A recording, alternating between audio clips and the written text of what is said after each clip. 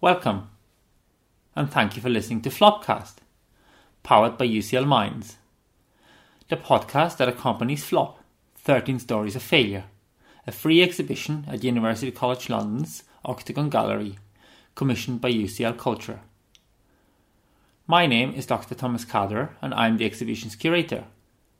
Flop shines a spotlight on a subject we'd all rather avoid and not talk about, even though failure is a normal part of all of our lives.